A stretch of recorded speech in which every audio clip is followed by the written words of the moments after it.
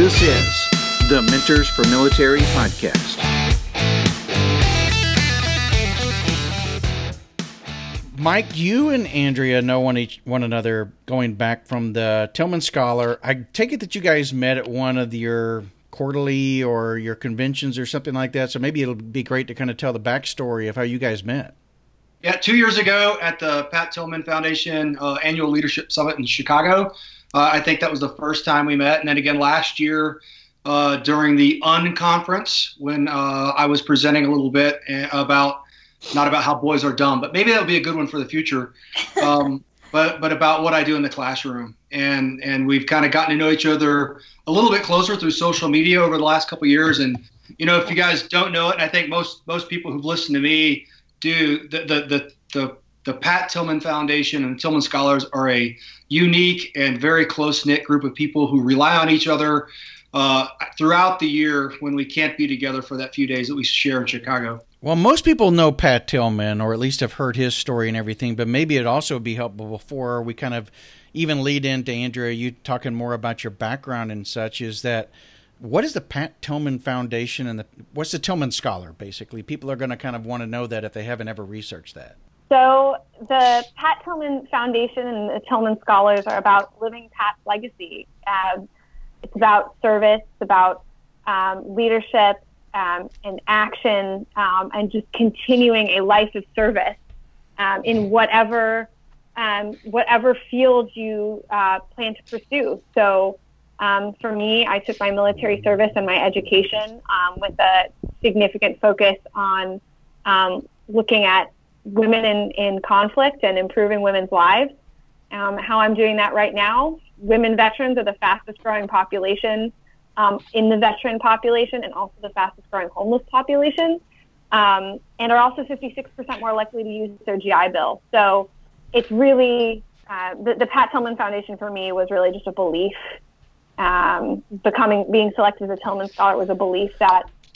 No, that's a great story. And, you know, I actually had read a lot about some of the statistics that you had provided there about women veterans, and, of course, about how, more than not, there's someone that goes out and uses the GI Bill. And I can't remember, but there was a time frame a while back where there was a statistic that came out about the number of veterans that actually used the GI Bill in the first place. And it was really, really sad, because you think about the number of people that never exercise it or that do use it but don't even use the full benefit. Exactly. And a lot of that, I think a lot of that was based on, so first of all, a lot of it was based on time.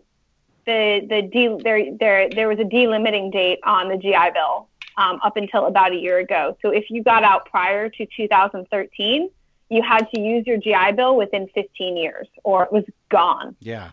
The other is that the military is not doing a very good job of preparing people for post-secondary education. If you're going to be using your tuition assistance while you're on active duty, you're really navigating that on your own and figuring out what kind of program to go to. Will those credits transfer? Is this going to be a useful degree for me on the outside? There's really no guidance, and there's certainly not comprehensive guidance when it comes to thinking about the application process to apply to a full-time school, to include the considerations of going to community college before going to a full-time program.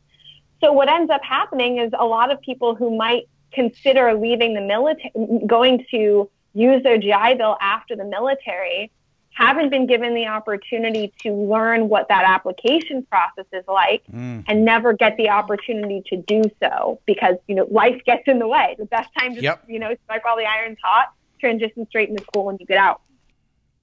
No, that's so true. And I think that, like you said, so many of those that are making the transition are not really thinking about all the steps that's going to be required, especially if you're getting out in the summer months. You've got the school that's going to be starting in September, or the quarter, at least the first quarter. You're not prepared. You don't realize all the stuff that it's going to take to get set up for it. It's not a good situation. Exactly. And it takes about 2 years. It takes about 2 years to apply to a full-time program. Now, that 2 years could be going to community college, doing test preparation, working on your essays, but service to school does see people who are 2 months out from the transfer deadline and say, okay, we're going to do this. And we have worked with some people. I just spoke to a student who goes to the University of California at Berkeley, who applied within 2 months of the transfer deadline. Really? Got rejected and then got in on appeal. Oh, wow. Did he know somebody, or how did that happen so quickly? He showed up, and part of the problem was that you need 60 credits to transfer, and he had 54, and he didn't know that.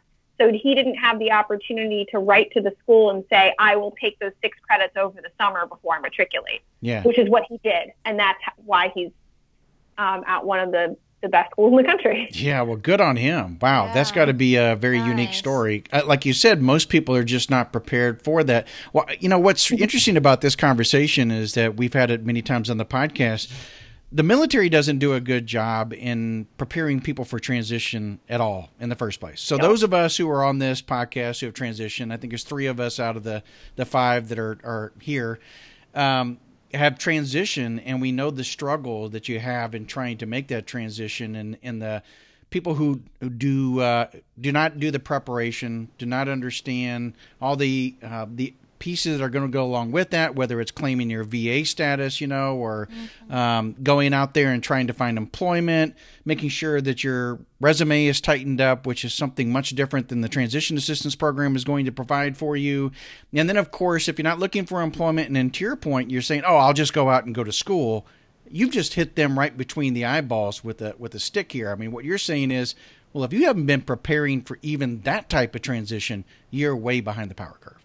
Exactly. And that's where, service to school is here to help, right? We help people who are 2 years out. We help people who are, oh shit, I have to have my application in a month, and we'll serve you. We'll work with you wherever you are in the process. But where I see the biggest challenge is I don't put this blame on the member. 62% of service members are first generation college students. Where are you going to get this information? What about the education center on post or on installation? So the education centers on post, they vary in quality. There's no information about what's going to be, are these credits going to transfer? What's the difference between a for-profit college? What's the difference between a not-for-profit state school versus a private school? No one is talking about the only thing that gets talked about when it comes to the price tag is, well, private schools are more expensive. Well, yes, but let's say that you go to, there are Ivy League colleges that are fully funding veterans. Wow. That they don't even have to use their GI Bill. Get out. Who are those? What?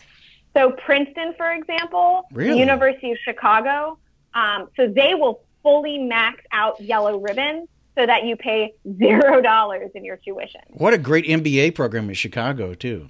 Yes. And Booth, they haven't maxed out the Yellow Ribbon. The undergraduate has, and that's because a Booth degree is going to have a very rapid return on investment. Yeah. But other schools, now I'm going to misspeak, and I should have had this written down, but either Williams or Amherst, one of the two of them, is fully funding some veteran students. That is amazing. And I'm sorry, we didn't mean to take you off topic, but holy cow, that was pretty wild when you said that. Because I mean, Princeton, if you get, well, first off, you've got to get accepted into Princeton. Exactly. So you need to do your homework. Now, if you listen to this podcast and you know that that's an opportunity, you can certainly prepare for it while on active duty, AJ, before you actually make the transition so that you can go to Princeton. See? That's really interesting. You mentioned about the education office. I heard about a program to transition from enlisted to officer that the U.S. Air Force offers. I wanted more information, and I got told by my supervisor to go call the education office. So I did. You know what they told me? To Google it. I was like, wow. What? Okay. And every time I have a question right now, our virtual education center website has been down, so I can't request TA. And so I asked them, and all they could tell me was, well, we're hoping it'll be up soon. We're hoping it'll be up soon. And I'm like, well, my class starts next week. What do I do in the meantime? And they don't have any answers for me. And it's definitely really frustrating because these are the people that we trust to give us answers for those that do want to pursue their education and take advantage of that TA. But when they don't have the answers, they're supposed to be experts in this. Who else am I supposed to go to? Who else am I supposed to ask these questions to? Exactly. And like I said, there's a complete variety and quality. You may not have access to the information that you want. And then it also is so you'll even see advertisements for particular schools that are going to be there. Yeah. And there might be some schools that are really going to provide you a return on investment, or you'll get credits that can transfer, or credits that you'll be able to use towards a master's degree. But how are you going to differentiate between those? The Department of Defense has done a pretty good job of getting some of the predatory programs off of base, but they have been there in the past. And for many people, the damage is already done. Wow. And, I know of programs that are already on there for active duty people that are wanting to become teachers. There's certification. Yeah, right. Yes. In the Air Force, it's called Air Force School Program, but there's not much information about that either. So there's a lot of red tape around that as well, where you don't know what they can do and what they can't do. And again, you don't know who to ask those questions to, so then the program just goes unused. You got to look at what the mission of the particular agency is, and the Army education offices on Army bases are there primarily to help junior enlisted soldiers get basic level access to education for promotion points. And they're really good at that. They do correspondence courses. They do online courses. They do the Dante's type of test where kids can get access to this for free or very, very low cost. And then they can get some promotion points to help their career while in the military. And they're really not chartered to help you plan your education for a career after the military. And I think, Robert, that goes back to a lot of what we've been talking about. And I've said this thousands of times on here. It's really the individual veteran's responsibility to research, figure out what they want to do, look for the correct education programs that they want to get into, and then find the right organization, right, to help them make that transition. It takes a lot of planning. We're really good at planning our careers, knowing what leadership schools to go to, looking, 15, 20 years down the road. But at the end of that tunnel, we stop. We just, that's it. And we've had a good run, 20 years, 30 years, whatever it is. And when I get out, I've got the GI Bill. I'm going to go tell somebody at the local college that that's what I've got. And they're going to look at me.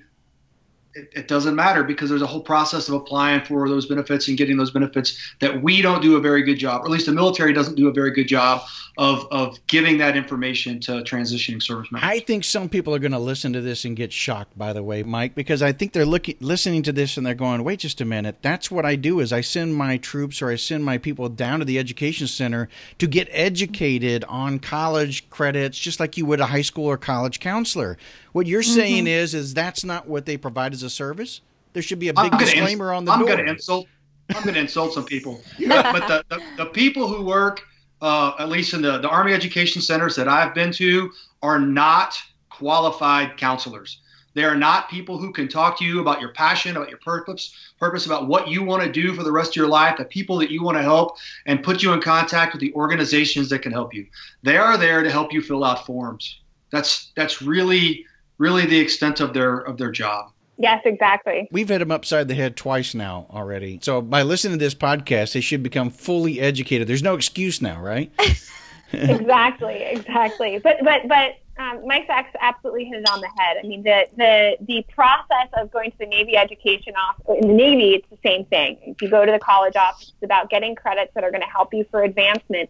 And what often that ends up doing, because tuition assistance will pay for, won't say it will pay for everything, but there's not necessarily a need to differentiate between different types of programs, so that there's certain programs, for example, that tuition assistance will fully fund and it won't really matter. But if you're going to continue on with that program when you get out after active duty and need to use your GI Bill to finish it, then the cost is really going to matter, and you're not in a situation where you could apply for a scholarship and you could end up being stuck. So there's a lot of research that needs to go into it there as well. No, but I think that's part of the challenge here, is trying to educate the military, especially non-commissioned officers and officers, about this whole system, the process, and getting the information out there, because what we're talking about is a full transition. So one point, every one of us have to take off our uniform.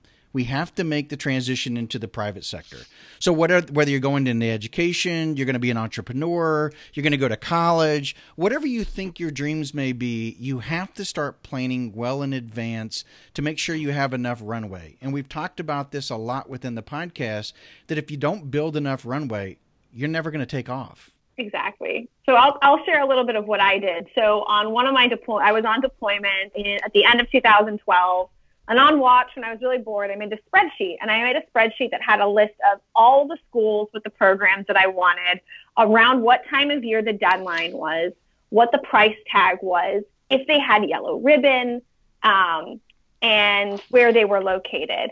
And then I also had another tab that had a list of scholarships that were specifically for my demographic: veterans, Jewish women, women studying particular subjects, and had all of those listed as well. And then I found out about service to school about a year after that, when I was thinking about applying to graduate school. And the way the program works is it pairs you with a mentor who has similar military experience, who has successfully transitioned to an educational program that is similar to the one that you are going to. And they mentor you through the whole process. So there's another unseen challenge here, which is that when we apply to college or graduate school, we have to tell our story, and we've probably never told it before. Yeah. And not only that, we have to write it down. And that can be a very daunting task, even for those of us who are used to writing, to all of a sudden have to talk about ourselves, especially when we're in a field that where our job is selfless service and we're not supposed to advertise what we do. It's really, really challenging. And so my mentor had very similar military experience to me and understood what I was trying to say and helped me get there. And so, she helped me tell a story that I'm really going to be telling the rest of my life. Oh my gosh. I mean, all those things you mentioned are spot on, not to mention you got to use proper English or you'll never get into the school because seriously though, because Mike has talked about this before about, if you're going to excel within the military even, and you're going to go up to a higher rank and position, you better know how to write, and you better know how to write the correct way, or you're just not going to gain that type of respect along those people that you're working or serving with. And so what you're describing here is, I make light of it and stuff, but I mean, there's a lot of people who just do not know how to write. Service to school has someone who will help you with your writing. And I showed every single essay that I wrote to at least 3 people. And it's also a really challenging process because we've now seen this with some other applicants that have come through service to school. I've mentored a couple as well, that it also forces us to address things that we may not have talked about before, in really reflecting on what drove us to the military in the first place and the experiences that we've had.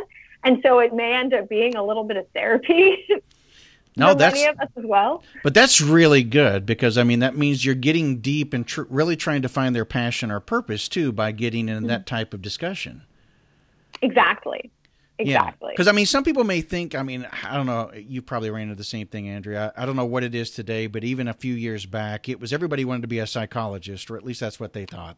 I don't know what the flavor of the month is now, but it seemed like everybody wanted to go in communication or psychology. I didn't know which one it was going to be, but I could probably flip a coin. It was one of those. And today it may be something entirely different until they start really understanding what goes into that in terms of course study, what afterlife might be like. We don't get a chance to shadow people to determine, okay, is this the occupation I want to go into? Many people that served in the military had an entirely different occupation than maybe what they're going to get their education into. I mean, let's face it, there's not infantry, armor, combat engineer, or whatever a Navy specialty might be. And there's not those types of things that are out there as a career education process. It's going to be a totally different type of degree. So it's very foreign to them.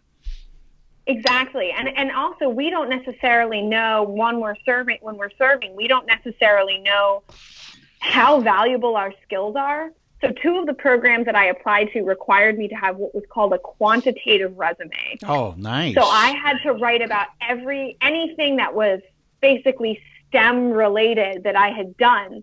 So all of a sudden I realized, wait, I actually have I'm an intelligence officer. So I'm thinking, I fight with my mind.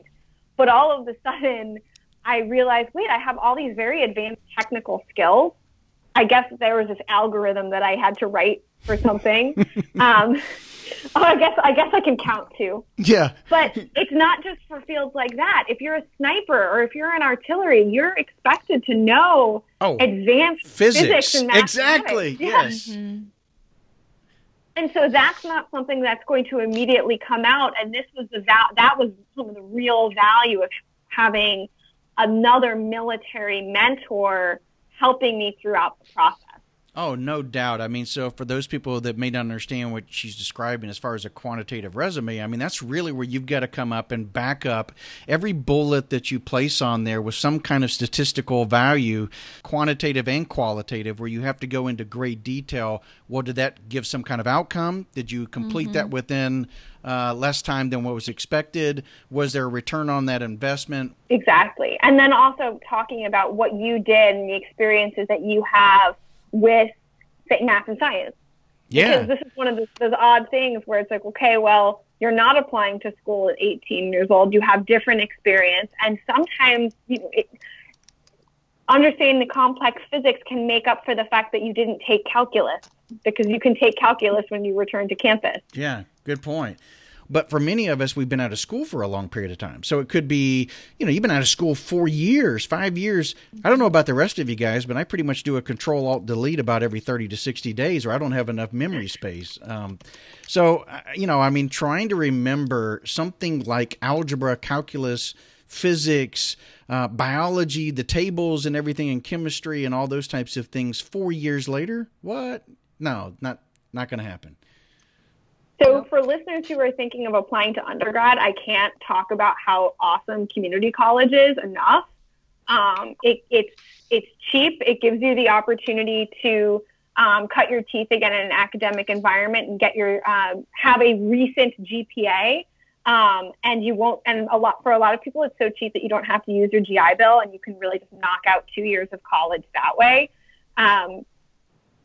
And it really helps you gives the opportunity to get back into the classroom. Stay consistently fresh, in your subject. Exactly. I'm going to jump on top of that. I actually had a counselor from my grad school that told me to do exactly that. I had a handful of classes that had to be met before I could get a license to teach and before I could get accepted into that program.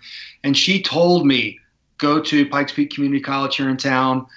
First of all, it's about $125 per semester hour compared to about $2,000 per semester hour where I was going to go do my grad school work at. So looking at it from their perspective, there was no difference from a lower level survey course at a community college or is what you're going to get in their fairly expensive private school. So I just wanted to echo that again. And I tell people that all the time, save your money for where you can get the most bang for the buck, and that's upper level or in your grad school. Competition nowadays for major universities is so stiff that going to a community college will give you the opportunity to learn how to go to school, because there is a bit of a learning process into going from even high school to college, let alone going from military service back into a school setting and to a college setting. That's going to be a challenge in itself. So community college will give you a little bit more flexibility, a little bit more latitude, allow you to adjust easily. And then, like you said, Mike, you may even excel it to a point where you're saving money, but you also get accepted into a university that you would not have otherwise had a chance to do that going straight in. So my question would be, you go to a community college, you get that experience to be back in the classroom, but are they flexible with, maybe a PCS, a TDY, or deployments? How would that work for somebody that's trying to get their education in classroom, but then they have to go away for a certain period of time? So it depends on the program. I can speak to people that we've had come through service to school, and we have had a number of active duty members who will. I recently spoke to someone who was stationed at Camp Pendleton, which is he was halfway to Los Angeles and commuting 50 miles each way to go to community college at night. Wow. Wow.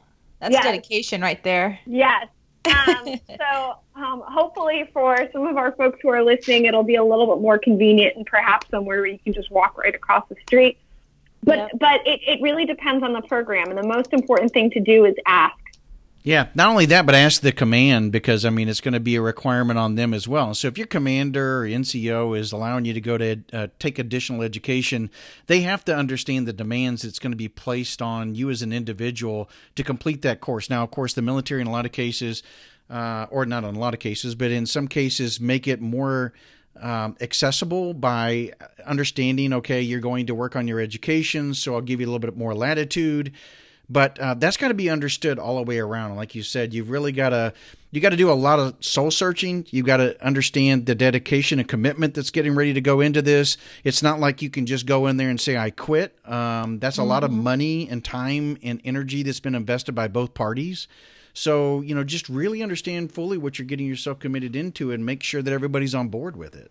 Especially your family, too, by the way. If you're married, Because you're not just working maybe 8, 12, 15, 16 hours a day, then you still have to go to school, then that leaves less time for you to spend time at home.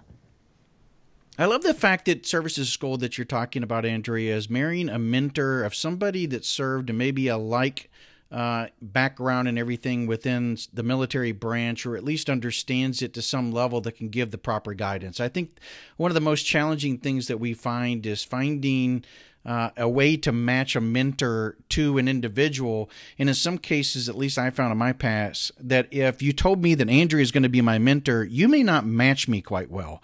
And so going behind that to really understand who would be the best candidate to put those two together, or the best person to be the mentor-mentee situation, is very important in my opinion, at least.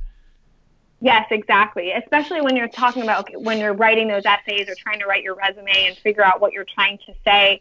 I recently spoke to one of our alums who's going to go to Princeton in the fall. He's a former Green Beret, and his service to school mentor was also a Green Beret, who is a Tillman Scholar, and it's not Mike. There's more than one? What? Yes. There's a bunch of us. They're mostly doctors, though, I think, or guys in either a PA program or med school. Gotcha. Yes. And so the student's name is Ken Oku, and he wants to study engineering. And he said that his mentor really let him, he would call him really doubting himself and said, no, I don't know if I can do this. But his mentor had successfully done it and said, no, you can do this, understood what he was trying to say, understood what he was going through, not just as someone applying to college, but in what he was going through in his transition out of the military. And what Kenneth said was, he didn't just let me know that I could get in. He said, it wasn't just about getting in, it was knowing that I could fit in. And going back to, all of us are going to be older than our classmates when we go back to school, whether we go to college or we go to graduate school. And for a lot of us, it's a future that we may not have imagined for ourselves before. And so imposter syndrome is real. And the mentorship is also there to help you know that, no, you really do belong in these classrooms and on these campuses. Oh, God, I could see where it'd be so easy to just want to check out and, walking in there and seeing a lot of young folks and such that, may not have the level of maturity, dedication and everything, and have seen or done as the same types of things that we have.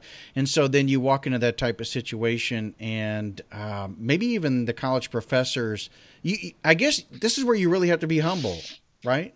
This is exactly. Yeah. And know that they have a life experience that you can learn from, and you have a life experience that they can learn from.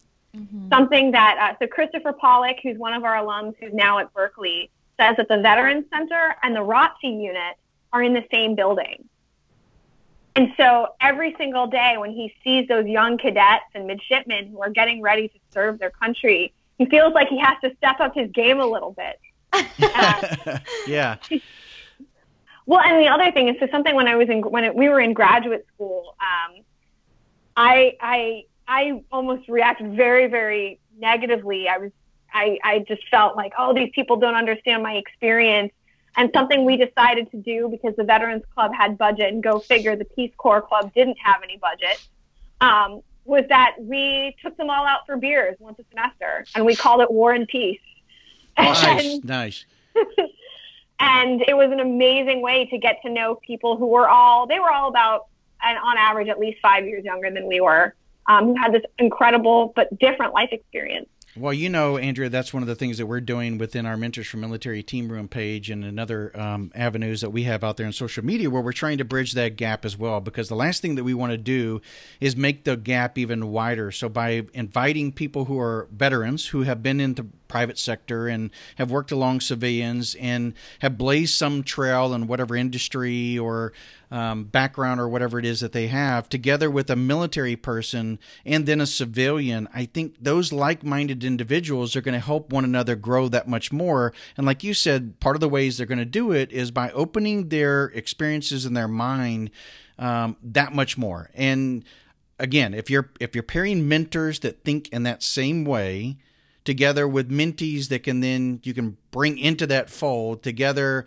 with understanding civilians have a very similar struggle, or like you said, getting to eat a little bit of humble pie and lower not really lower yourself, but consider the fact that everybody has differences, and that's how we all learn, is by letting other people share those differences and those experiences.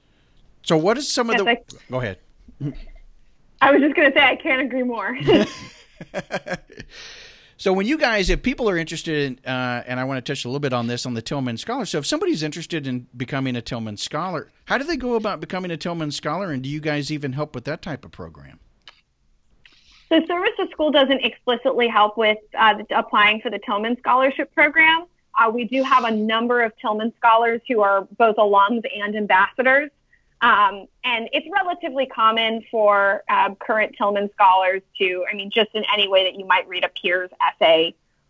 But there's no guarantee. If you're going to get in, you're going to get in on your own merit. And I'll say that they say that too, that seldom does one of us recommend somebody else that they get accepted for a scholarship. Really? And I've written recommendations for 2 people in the last 2 years, and they did not get picked up.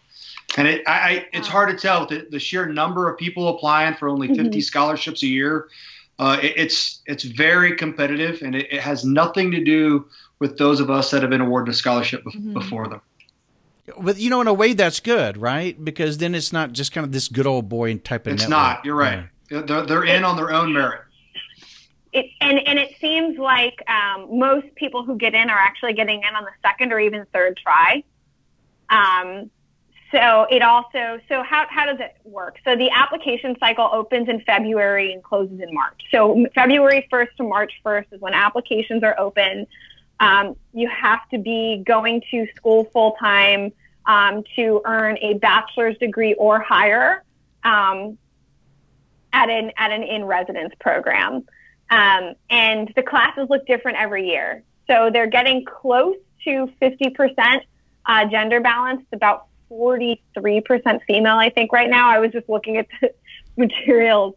And there's always a diversity on branch of service, gender, ethnic background, course of study. They're not going to fill an entire class with Navy SEAL MBAs. Wow. And through that, you also have an opportunity. You just see what people are studying, and people are doing really interesting things.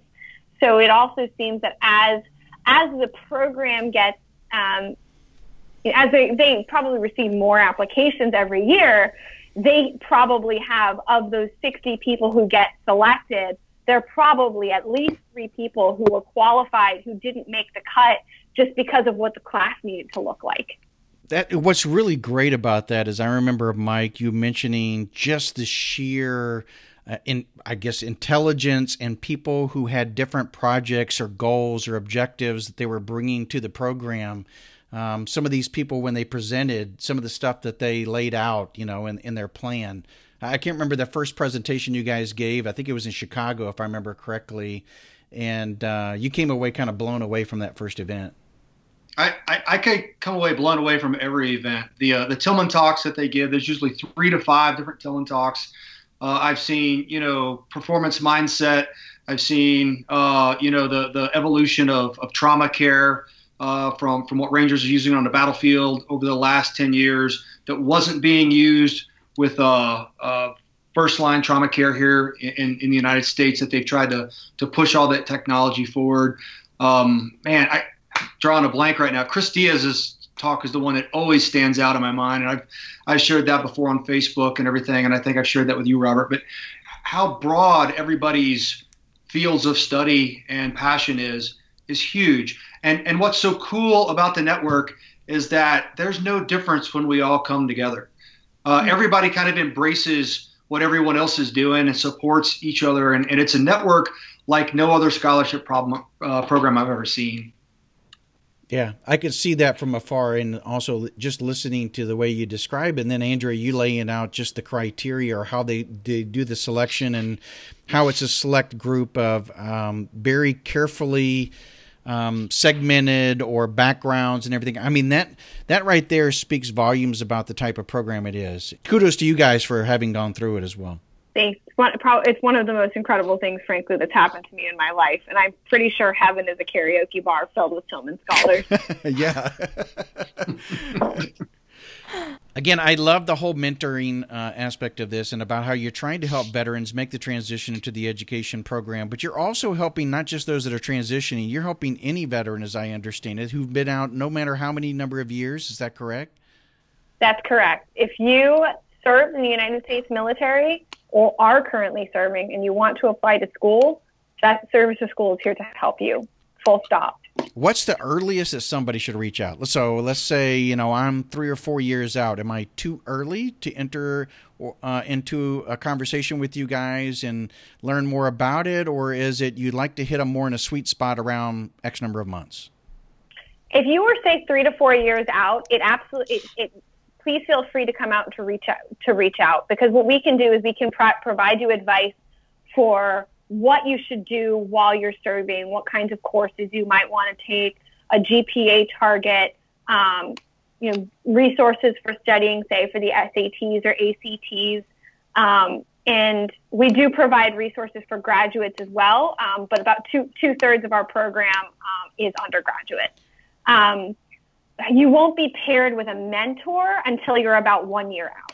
Okay, that's even good. But, I mean, it's still an opportunity where people can get a lot more information to say, or counseling that says what they couldn't get at an education center. Okay, you need to go through a community college. You need to take this type of courseware if you're going to be going for this type of program. You need to understand that this is a timeline, in a layout of a project, kind of layout. This is when you should be expected to do this. This is when you should have this complete. And if you do these forms by this time frame, you should have an approval back before this happens.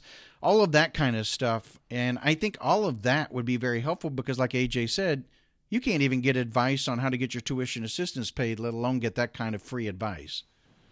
Exactly. And what we also offer at Service to School, so we have a program called VetLink. VetLink is a formal partnership that we have with 18 of the top schools in the country.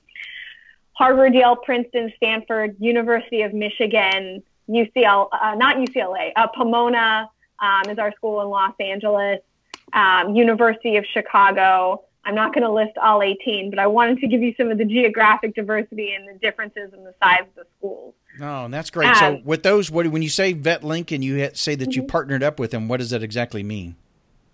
So that means that the school has stated that they want to admit veterans and military-connected students, but they don't have access to bases. They don't necessarily know how to or have the capacity to access veterans, and they don't necessarily understand what a service member of veterans' educational journey looks like. Because you have high school, you have some credits here and there, you might have some community college, you might have a big break, you might have some really, not so great grades at some point in there.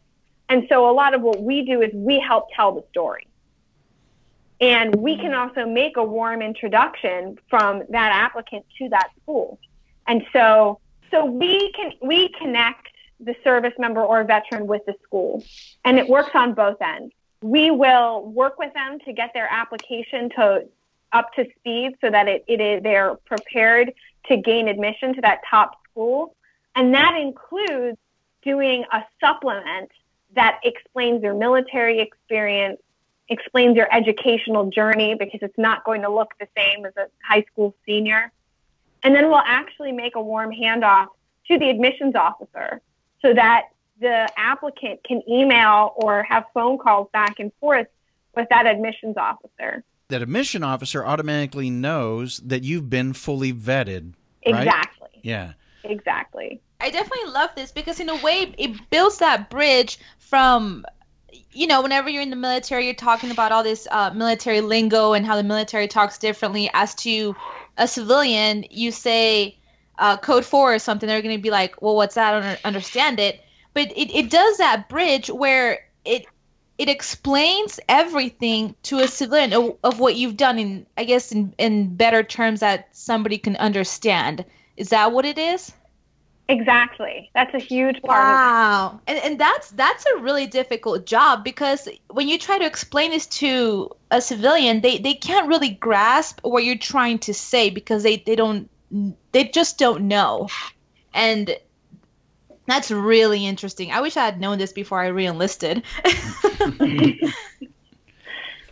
Well, getting lost in that whole translation is part of the biggest challenges of people who make the transition in trying to explain exactly what it is that they do. And I know there's a lot of different applications and nonprofit organizations that have taken a stab at this, of trying to take MOSs and skills and put them into a civilian language where the private sector can understand that and translate your military experience into something that they can place on a resume so that human resources or keyword searches will be able to find individuals.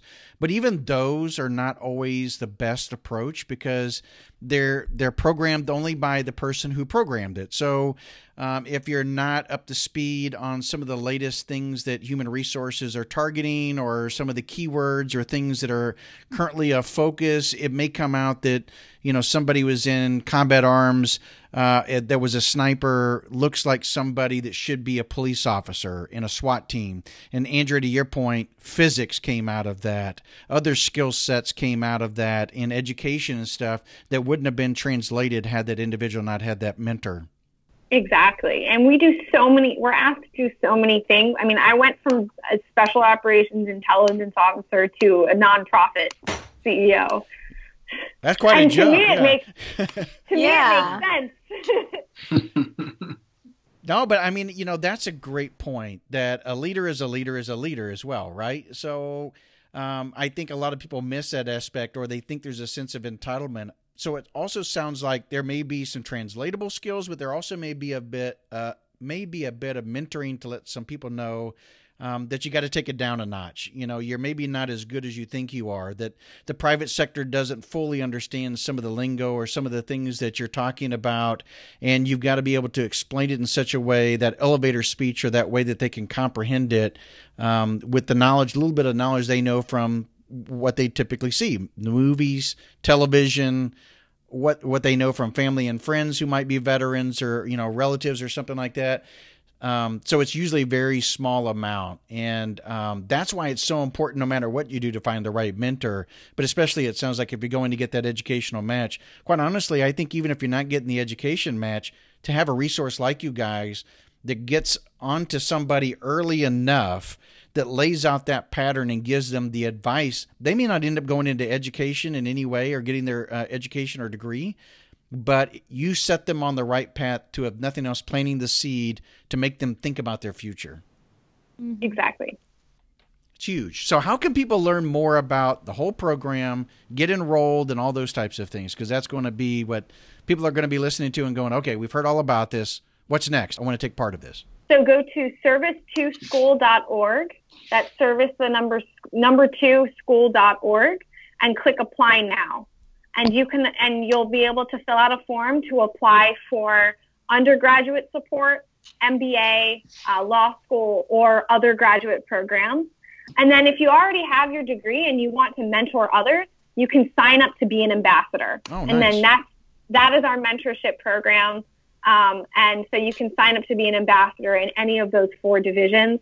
Right now, we're specifically looking for ambassadors in the law program and the undergraduate program. Mm-hmm. But we will, if you have degrees in the other programs, we would love to have you on board as well. Well, I'm sure with the undergrad, it's just so broad. There's so many different things that you can end up getting your degree into, whereas within the graduate program, it's a little bit more narrow. So you can be a little bit more focused and stuff. That's wonderful. And what about if they want to try to understand some of the changes that are going on, whether it's something that you guys are doing in terms of a change internally, or whether or not the education program, do you guys keep up with blogs, newsletters, or places that they can follow on social media to learn what the latest and greatest is about?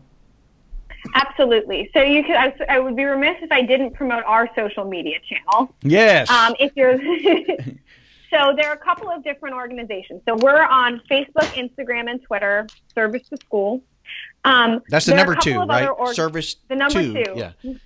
But the organizations that you should be following on social media. So depending on where you are in the application cycle. So the Warrior Scholar Project, they run these 2-week academic boot camps where they will give you these critical reading skills, these different kinds of skills that will help you set you up for success in the classroom and when you need to study, for example, for the SATs to apply to school. So that's one program. The Posse Foundation provides they have cohorts. It is by application. They have cohorts where they will send veterans to school for a full 4 years. You do use your GI Bill for it, but they currently are at Wesleyan, Vassar, and the University of Chicago. Student Veterans of America is a great resource for students who are currently in school, and they also do a great deal of advocacy on Capitol Hill. So they are a great organization to stay up to date on, to find out how the law might be affecting your GI Bill.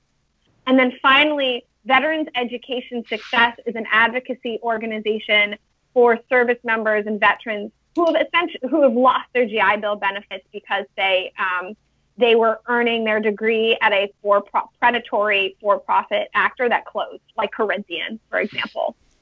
So are these secondary programs that you just described, are those kind of already on your website? So if they go to one location, they can then get jumped to another? We do have, if you go on our website, there are a list of partners. Great. And of course, the 18 programs that you guys are partnered with as well, the forums, all the information that's a great place to start. Just start there, basically. And I can already see AJ, she's going to be signing up tomorrow to get all that mentoring. How many years did you just re-enlist for, AJ? Was it 6, 5? 5. Okay, well, you could still get some kind of information here within the next 6 months or a year to get your roadmap all laid out for you. Yeah, definitely. I'm pretty excited to look it up. Well, Andrea, it was such a pleasure having you on and learning more about this entire program, your background, and I didn't get a chance to specifically ask about your career, but I'm glad that you shared bits and pieces of that throughout the whole program.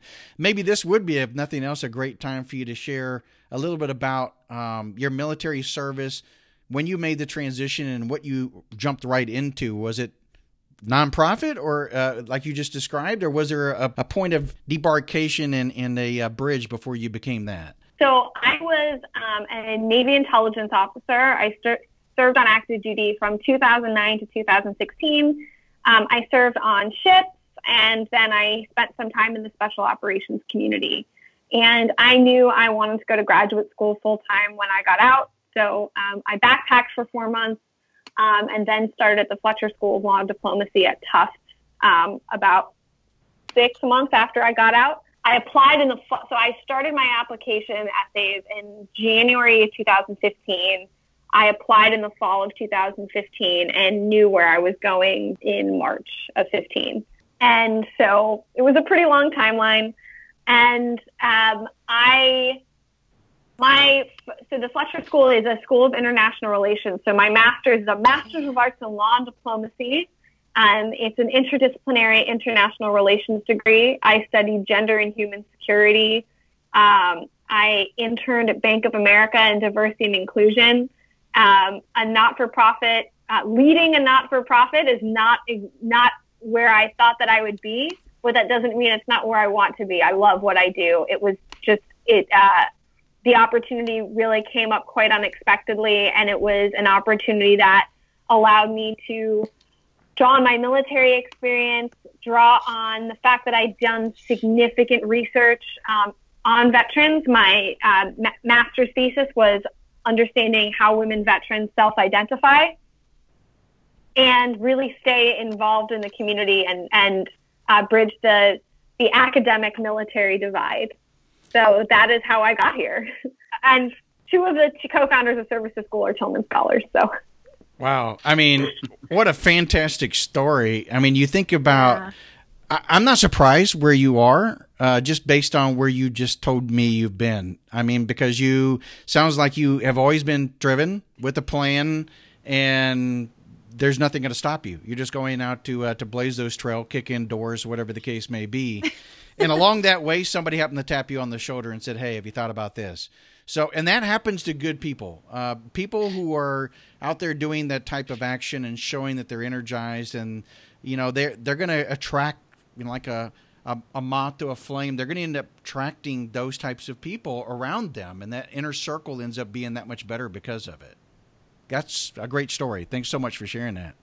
So again, Service to Schools, check them out. Tillman Scholarships from the Tillman Foundation. Go check that out as well. Look all the information up. Try to get in contact with these mentors as early as 4 years prior to getting out to get at least some information. And then somewhere within the 2-year mark or less, or a 1-year mark, is when they're going to get a lot more information from an actual face-to-face, or at least a conversation or teleconference or whatever the case may be, mentorship type of program that'll guide you through the process, make it a lot easier, introduce you to the universities. A great program. And again, thank you so much for being on, Andrea. Thanks for having me. Thank you for listening to our podcast. You can follow us on Twitter, Instagram, and at Facebook by searching at Mentors4MIL, and please subscribe to our podcast. It's free, and it ensures you're the first to hear our latest podcast show. We have several options depending upon your device, and we're at iTunes, SoundCloud, at Stitcher, and at TuneIn Radio. Hey everyone, Robert here. I love supporting veteran-owned companies, and Mentors for Military recently partnered with Skeleton Optics to offer a 10% discount to our listeners. That's right, 10%. These aren't your regular run-of-the-mill sunglasses, by the way. The frames are handcrafted in Italy with Zeiss Vision lenses. Use the code MENTORS4MIL or MENTORS4MIL at skeletonoptics.com, and you'll receive your 10% discount automatically at checkout. Hurry up and get on over there to support a veteran-owned company.